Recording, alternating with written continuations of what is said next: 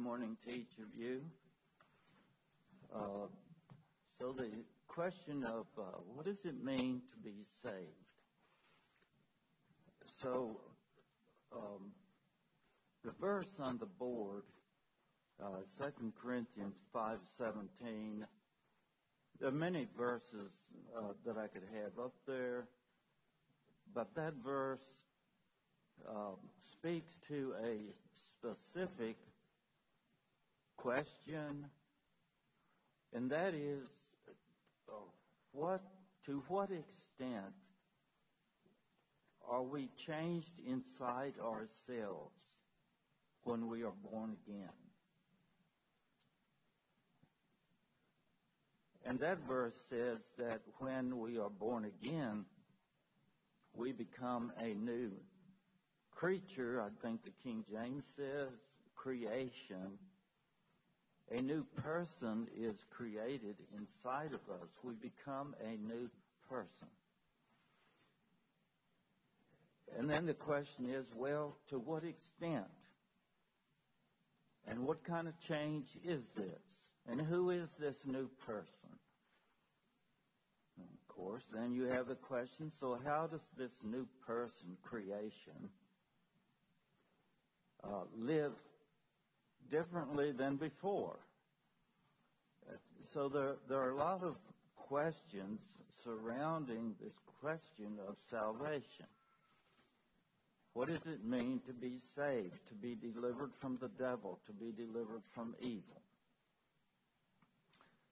So I have talked on Sunday mornings the last seven times that I've preached about Anabaptist issues, beliefs, practices, and reflecting back on these 7 sermons. I am supposed to present a series similar to this next February at Shepherd's Institute, and I am really pondering how to address these issues.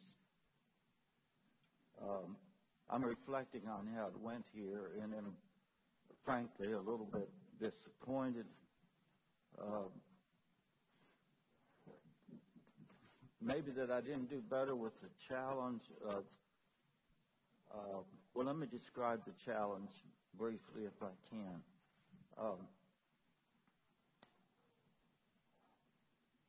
I really do not want to present what anybody believes and not be fair with them.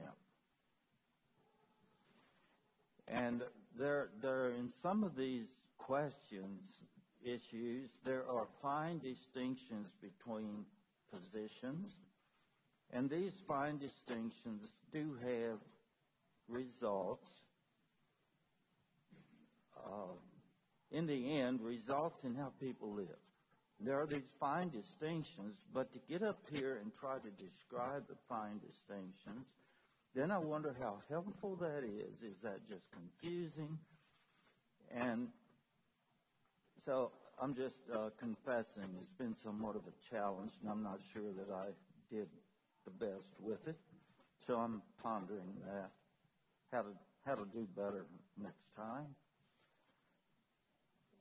So we have that same challenge here this morning with the issue of salvation, and I'm going to try to be very clear.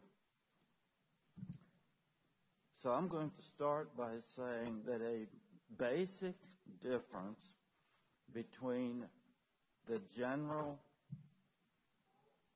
common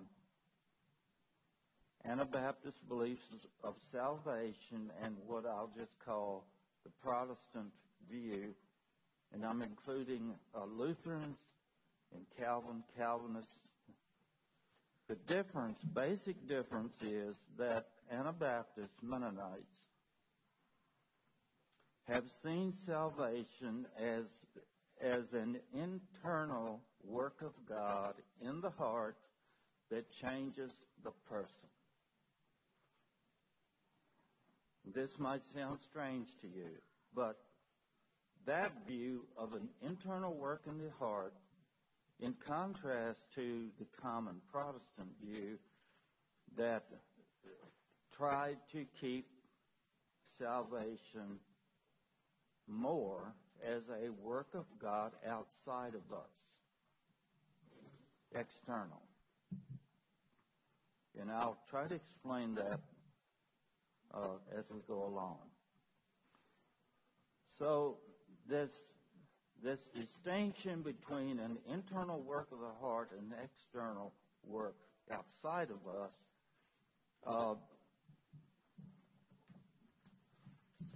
begins in the first issue that I have on your notes, view of humans, and the question of the impact of Adam's sin on people, on humans, and what the impact is for infants when they're born.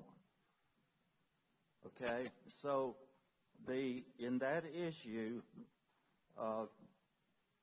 the common Protestant view was that all Adam's descendants were present in Adam when he sinned, somehow, were present, and participated somehow in the original sin of Adam. And so the result of this is, in that view, that infants are born guilty of Adam's original sin.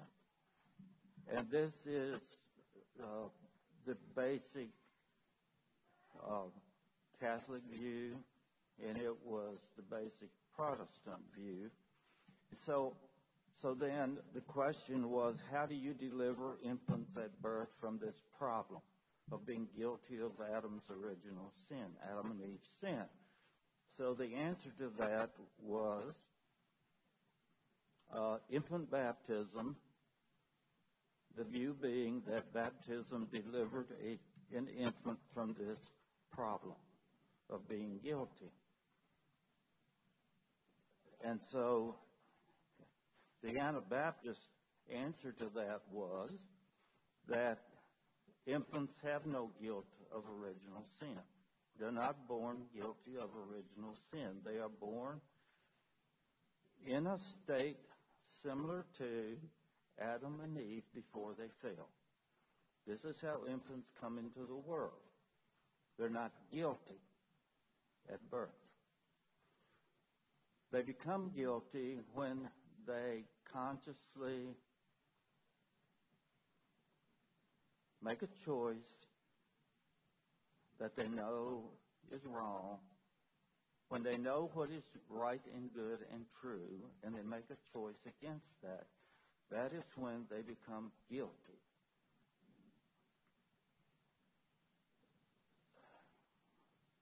It's when when a person has a knowledge of good and evil and is aware he is violating this knowledge.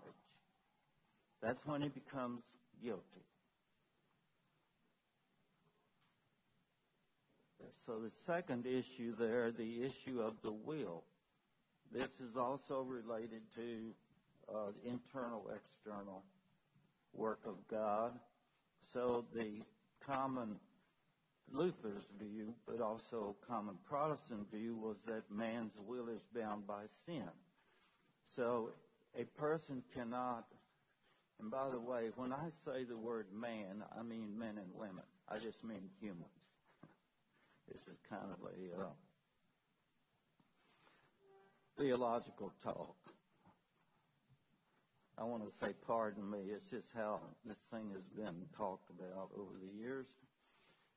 The human will is bound by sin. And so people they can't do anything to help themselves or to effect a change. They're bound. The will is bound. So the Anabaptist answer to that is no, the will is not bound. They believe that God's grace frees people, gives them the ability to choose. They're not bound that they reject Christ, well, they're not helpless. I have to be careful what I say. They're not helpless. Anabaptists would have said that, yes, God has to work in the heart to motivate a person, to instruct a person, to give them the ability to choose, the ability to believe Christ. God has to work in their believing, but the will is not bound. They're free to make a choice.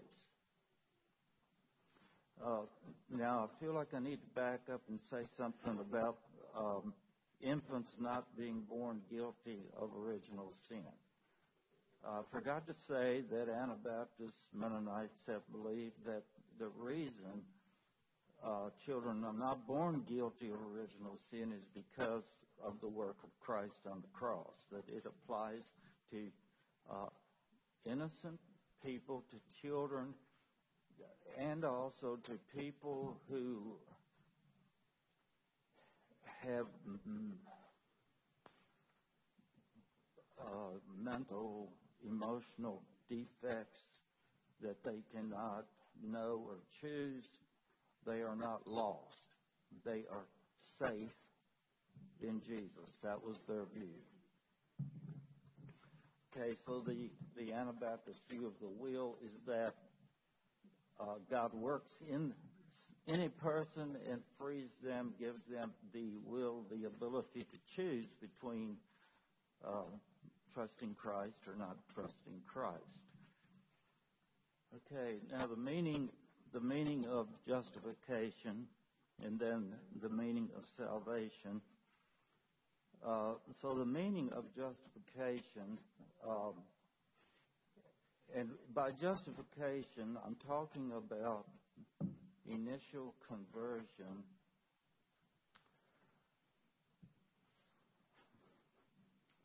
I'm talking about how people begin the Christian life.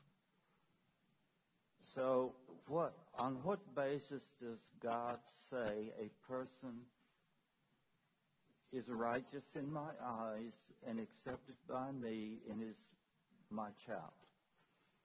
That's the question in justification. On what basis does God say, or the technical terms declare, that a person is right with me, is righteous? So, Luther was a major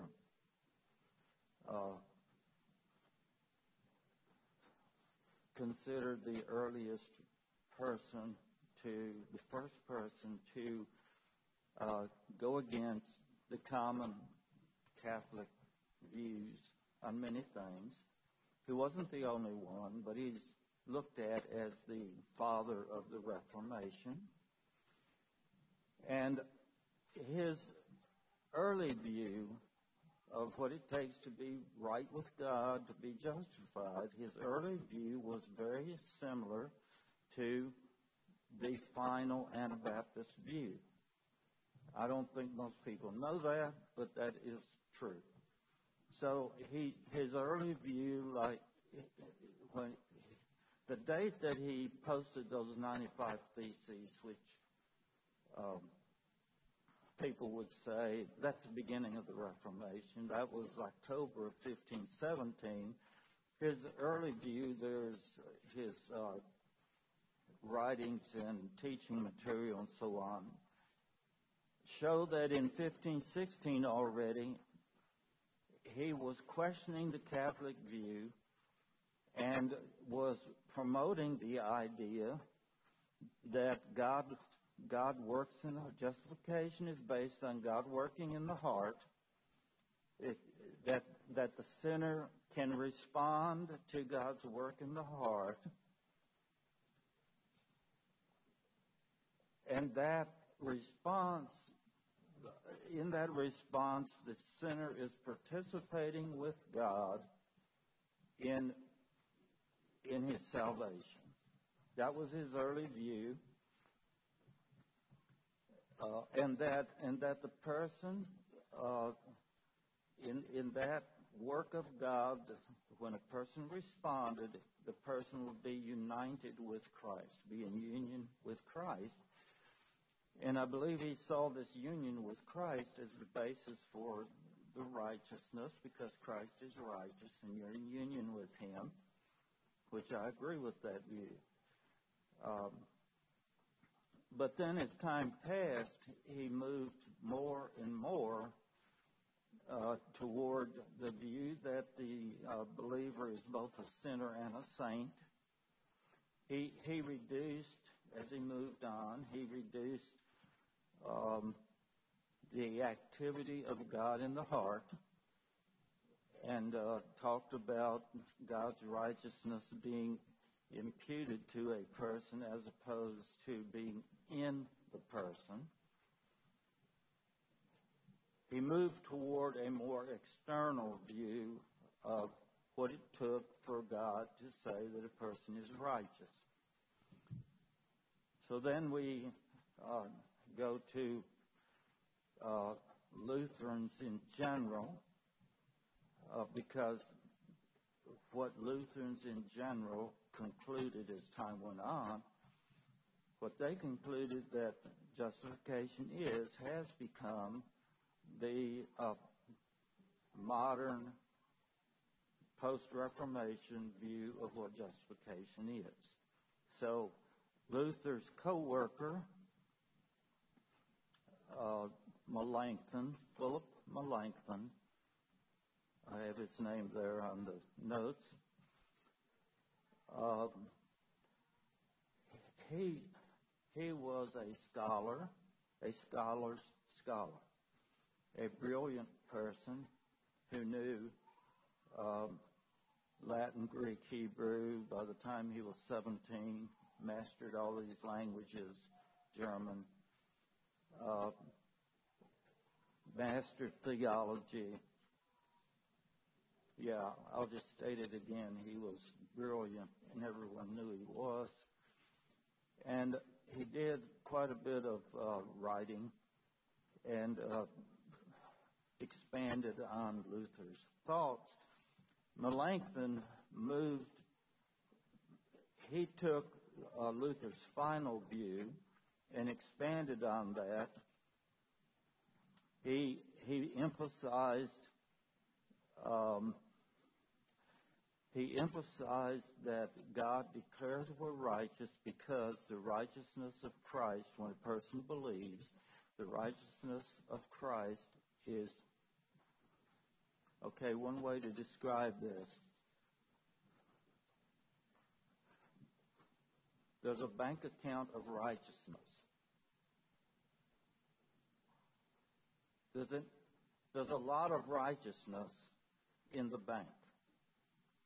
When a person believes, it's transferred from Christ's account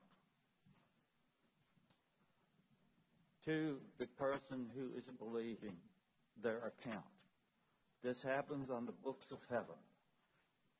It's not necessarily something that happens inside a person. This is a speaking righteousness. This is Melanchthon's final view. It's the view that then I have there the formula of concord. So Melanchthon had that view, and then another Lutheran who disagreed with Melanchthon had a more Anabaptist view. He said that he found in Luther this more Anabaptist view, and he emphasized that view, like there is a change inside people, and people become righteous because Christ is working in them and they are united to Christ. A more internal work that then God says you're righteous because of this internal work. So Melanchthon and Osiander and others got in this big discussion, and then they had this meeting, the formula of concord, and Osiander's views were condemned. He was condemned as a heretic. And and Melanchthon's views were affirmed, and so Osiander's wrong, Melanchthon is right. And I'm just trying to give here the historical development here, how things can develop. So Osiander sounded more like an Anabaptist, but he was condemned. His view did not carry the day. So here in summary is the Anabaptist idea of justification. Is that God works in the heart, and the person responds with faith in Christ, and then God regenerates the heart and unites the believer with Christ, and this union with Christ and this regeneration of the heart and the repentance, faith and repentance of the person, on the basis of all of this activity of God in response to the person, God says the person is righteous. So the internal work of God in the heart and the response of the person, that's the basis for God saying, you're right with me, and that's what justification is. So that in a nutshell is the Anabaptist view. Now I'm going to talk about a broader sense, the Anabaptist view of salvation. And the things that I say here are historical. They are also, in my understanding, they are biblical. I don't have time, I could take Scripture and preach this same thing. In other words, I'm saying I believe what the Anabaptist Mennonites believed about salvation was biblical, it was scriptural, it was right. I do believe that. So I have three main areas here of the Anabaptist view. First of all, they believed in I say experiential internal justification. So I'm emphasizing this idea of an internal, something experienced inside a person and not just something on the books of heaven. Okay? So this internal work of God in the heart and the response of a person, they emphasize personal choice, that people can make a personal choice. This is which is the issue of predestination. Is a person predestined and they have to and they have no choice in it? Anabaptists would have said people can make a personal choice. They have the freedom. The will is not bound. They have freedom of the will to choose. And this freedom of the will to choose is the result of God's work in the heart. People would not have said that people can just decide without God working. This is not a human work. This is not a human effort. This is the response of the heart to the work of God in the heart. They also emphasized repentance, and they used verses, believe and repent. They emphasized repentance, a change of mind, a change of heart, a change of direction, a change of attitude about their sins and the effect of their sins on God and other people and on themselves. They emphasized repentance about one's sins and the need to turn around. A person's has not really been regenerated if they just continue living in sin. So they emphasize repentance and a change of heart, change of mind. They use the word, the German word Gelassenheit, to describe the frame of mind and condition of the heart that is necessary for salvation. The word Gelassenheit means yieldedness, resignation, trust, abandonment to God, to Christ. That begins this transformation, this internal transformation. So Gelassenheit, yieldedness. And the word also speaks of when you talk about a person trusting Jesus, trusting God, giving up on running my own life. For an Anabaptist Mennonite, the word Gelassenheit is the word that describes this giving up my independent spirit, giving up, I'm going to do my own thing, giving up, protecting myself, taking care of myself, all of these difficulties that humans have in what we call surrender. All of that is embodied in this word Gelassenheit. So Anabaptists talked a lot about it, wrote a lot about it, this Gelassenheit idea. And it also, in their mind, the only way you could suffer and be willing to die in persecution, which a lot of them did, burn at the stake, whatever. They said it's only the Gelassenheit people who can do this. You have to be in this yielded to God state, trusting that He will take care of me, and if I die, that's okay. Just don't deny Christ. So Gelassenheit then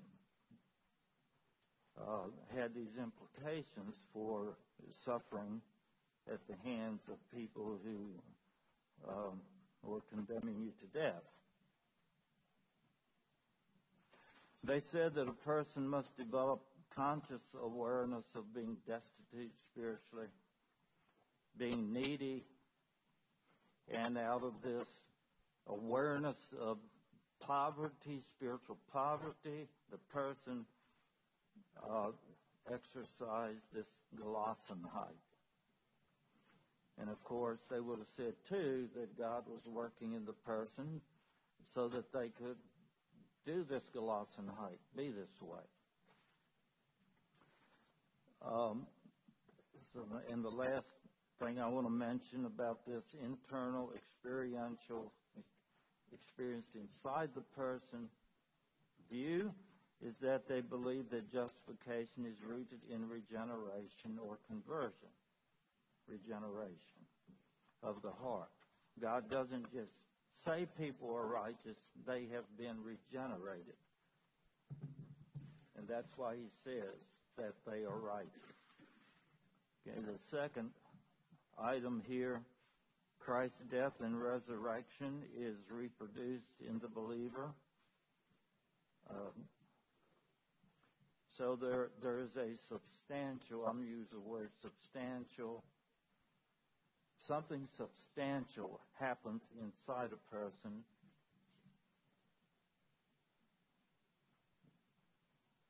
in their salvation experience. So they had the idea that Christ's death and resurrection was reproduced in a person at conversion, which I have said here sometimes in sermons that they used Romans 6. Christ's death and resurrection is reproduced in the believer, that Christ dies us and raises us.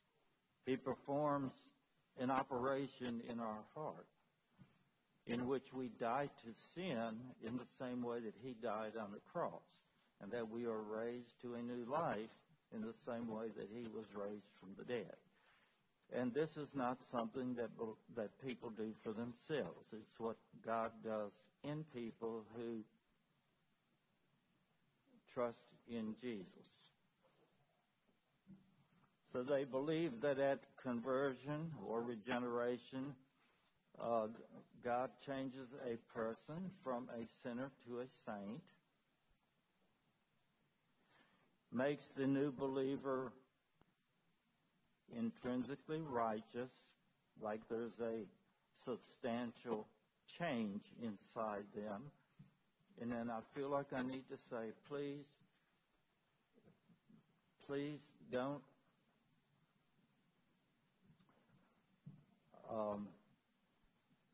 don't expect me to give you a mechanical or metaphysical or philosophical explanation for the mechanics of how God dies us and raises us, or how God changes us from a sinner to a saint, or how God makes us righteous. I do not know the mechanics. I don't think anybody does. This is a spiritual activity of God that maybe is like Jesus said when he talked to Nicodemus about the wind blowing, and we don't know how to capture it or describe it or whatever, but we know the wind blows. It's that sort of idea. So they believe that conversion or regeneration changes a person from a sinner to a saint. It creates a new person, the 2 Corinthians 5:17 idea.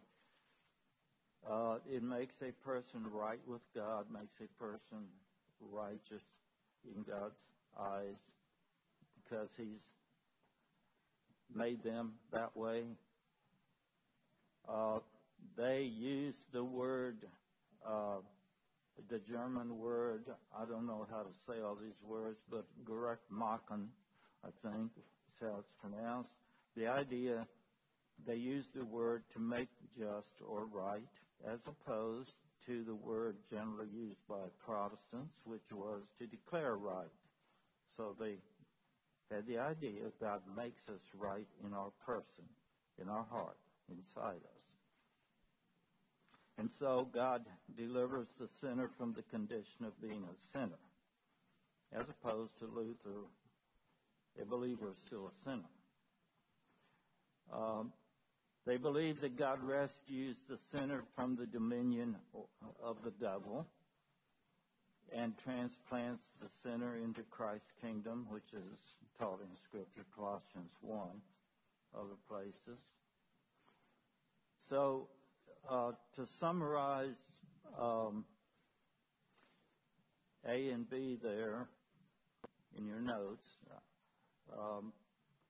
a summary of that would be that they believe that God's declaration that a person is in right relationship with him is based both on Christ's life, death, and resurrection outside of a person, and is based on God's work in the person.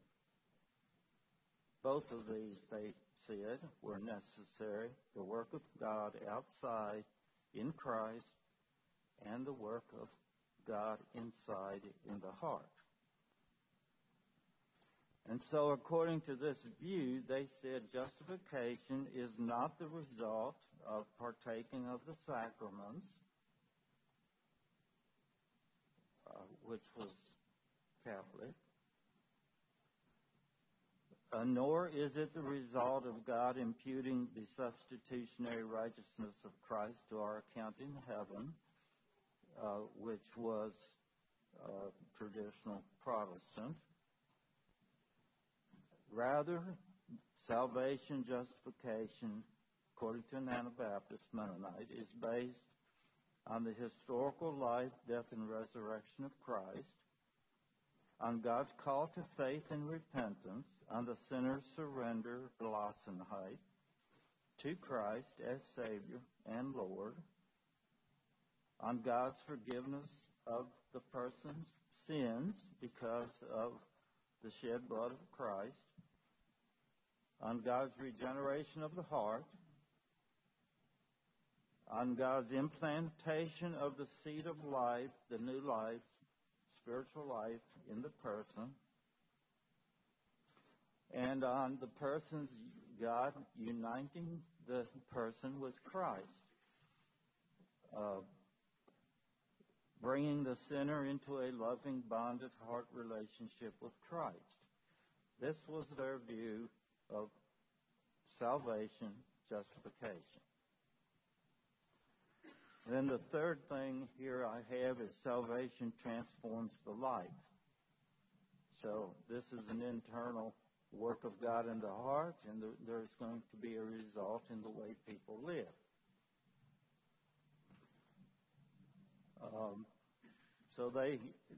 I call this a resurrectionist sanctification. The resurrection of Christ results in an ongoing work inside and empowering to change and to live an upright life. So they believe that the believer is empowered by the Holy Spirit through the risen Christ. And so now they emphasize the Sermon on the Mount a lot. So now people can live the Sermon on the Mount. They understood that this kind of life is only possible through the grace of God and the work of the Holy Spirit and the presence of Christ.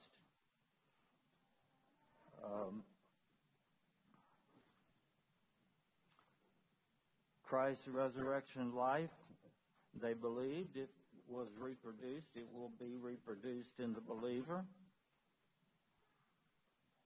because of everything I've said, because God is working in the heart.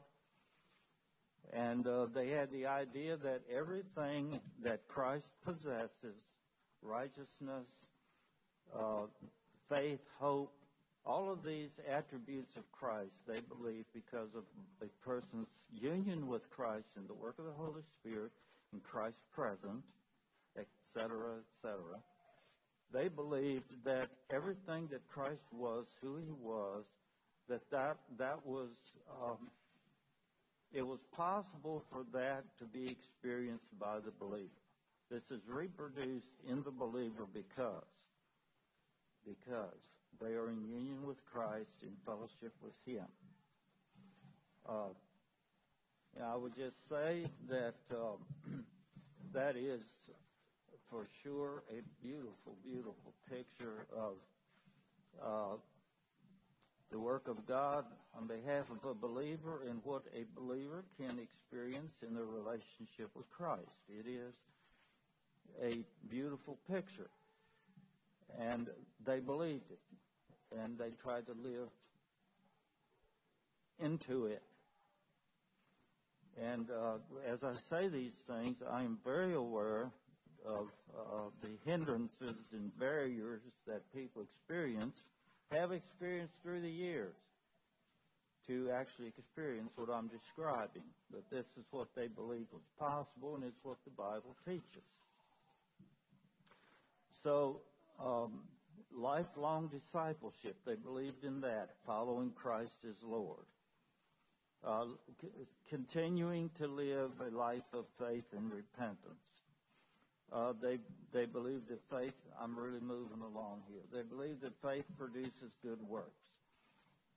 They did join faith and works.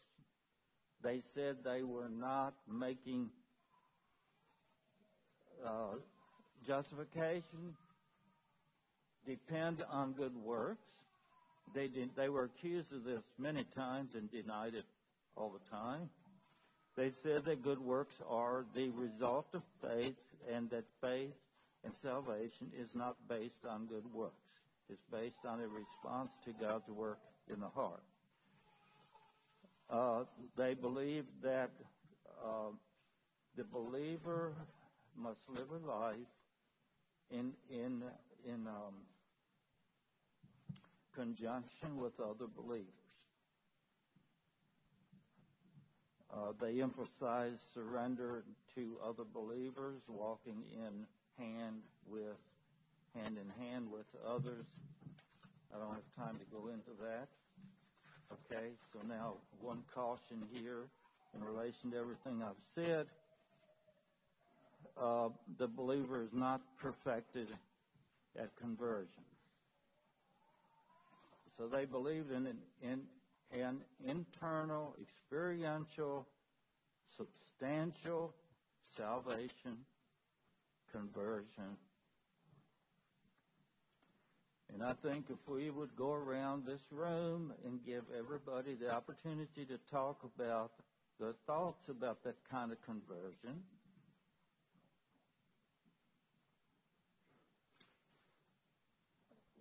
where there'd be a lot of variety among us, and some of us might decide that we're not even saved. And I would have my own story. And maybe that speaks to the point that salvation can be a process. It is a process, and even conversion for some people is experienced as a process. So I'm just saying there's a lot of issues related to this, but the believer is not perfected at conversion. So I want to clarify that just a little. What I'm saying by that even though a person is changed from a sinner to a saint, he's not delivered from all of his bad habits. Generally. If you were, that's good. That's wonderful. Praise God. But most of us weren't.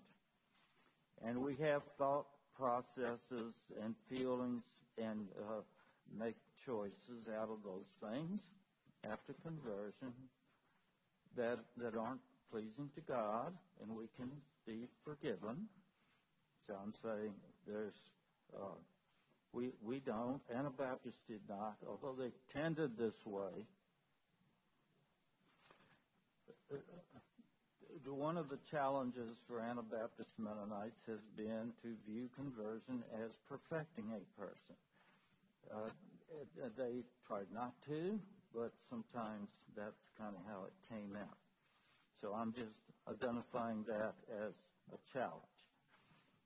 Okay, so a few comments here in closing. Anabaptist Mennonites believe people can choose what is right because God works in them and gives them this freedom. They believe that salvation is, I don't think I used this word this morning yet. They believe salvation is intrinsic. It's internal. That it transforms the inner person.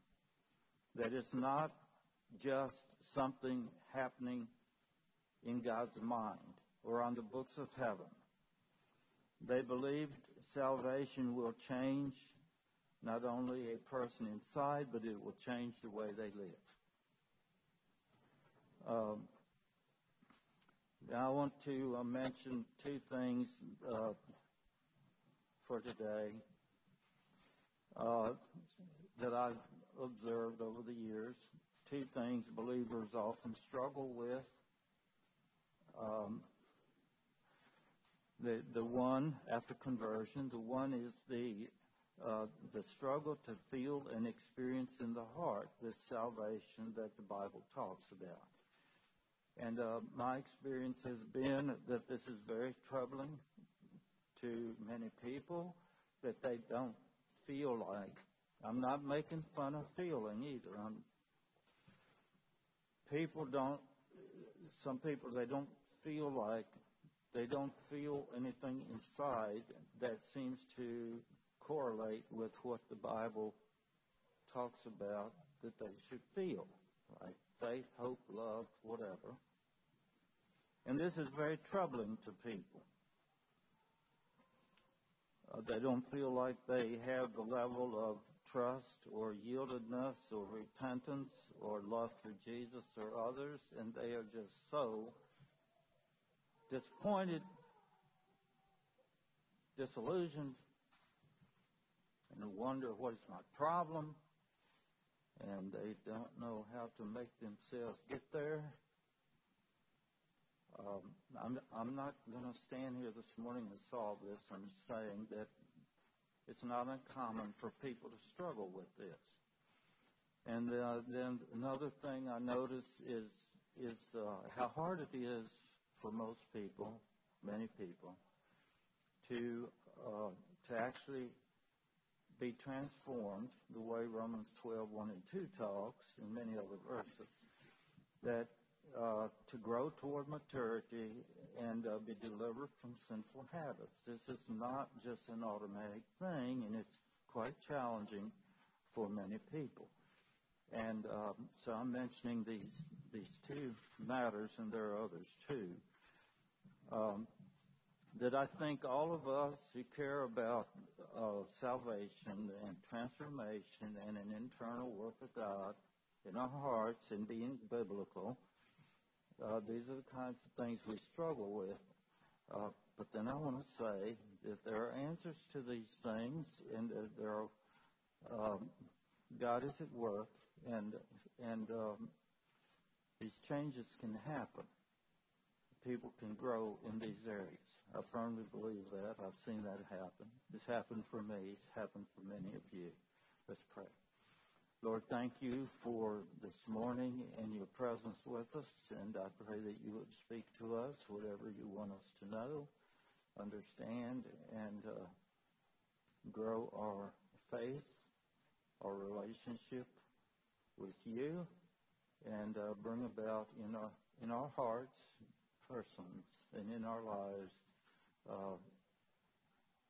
whatever it is that you wish to accomplish. And thank you. Amen.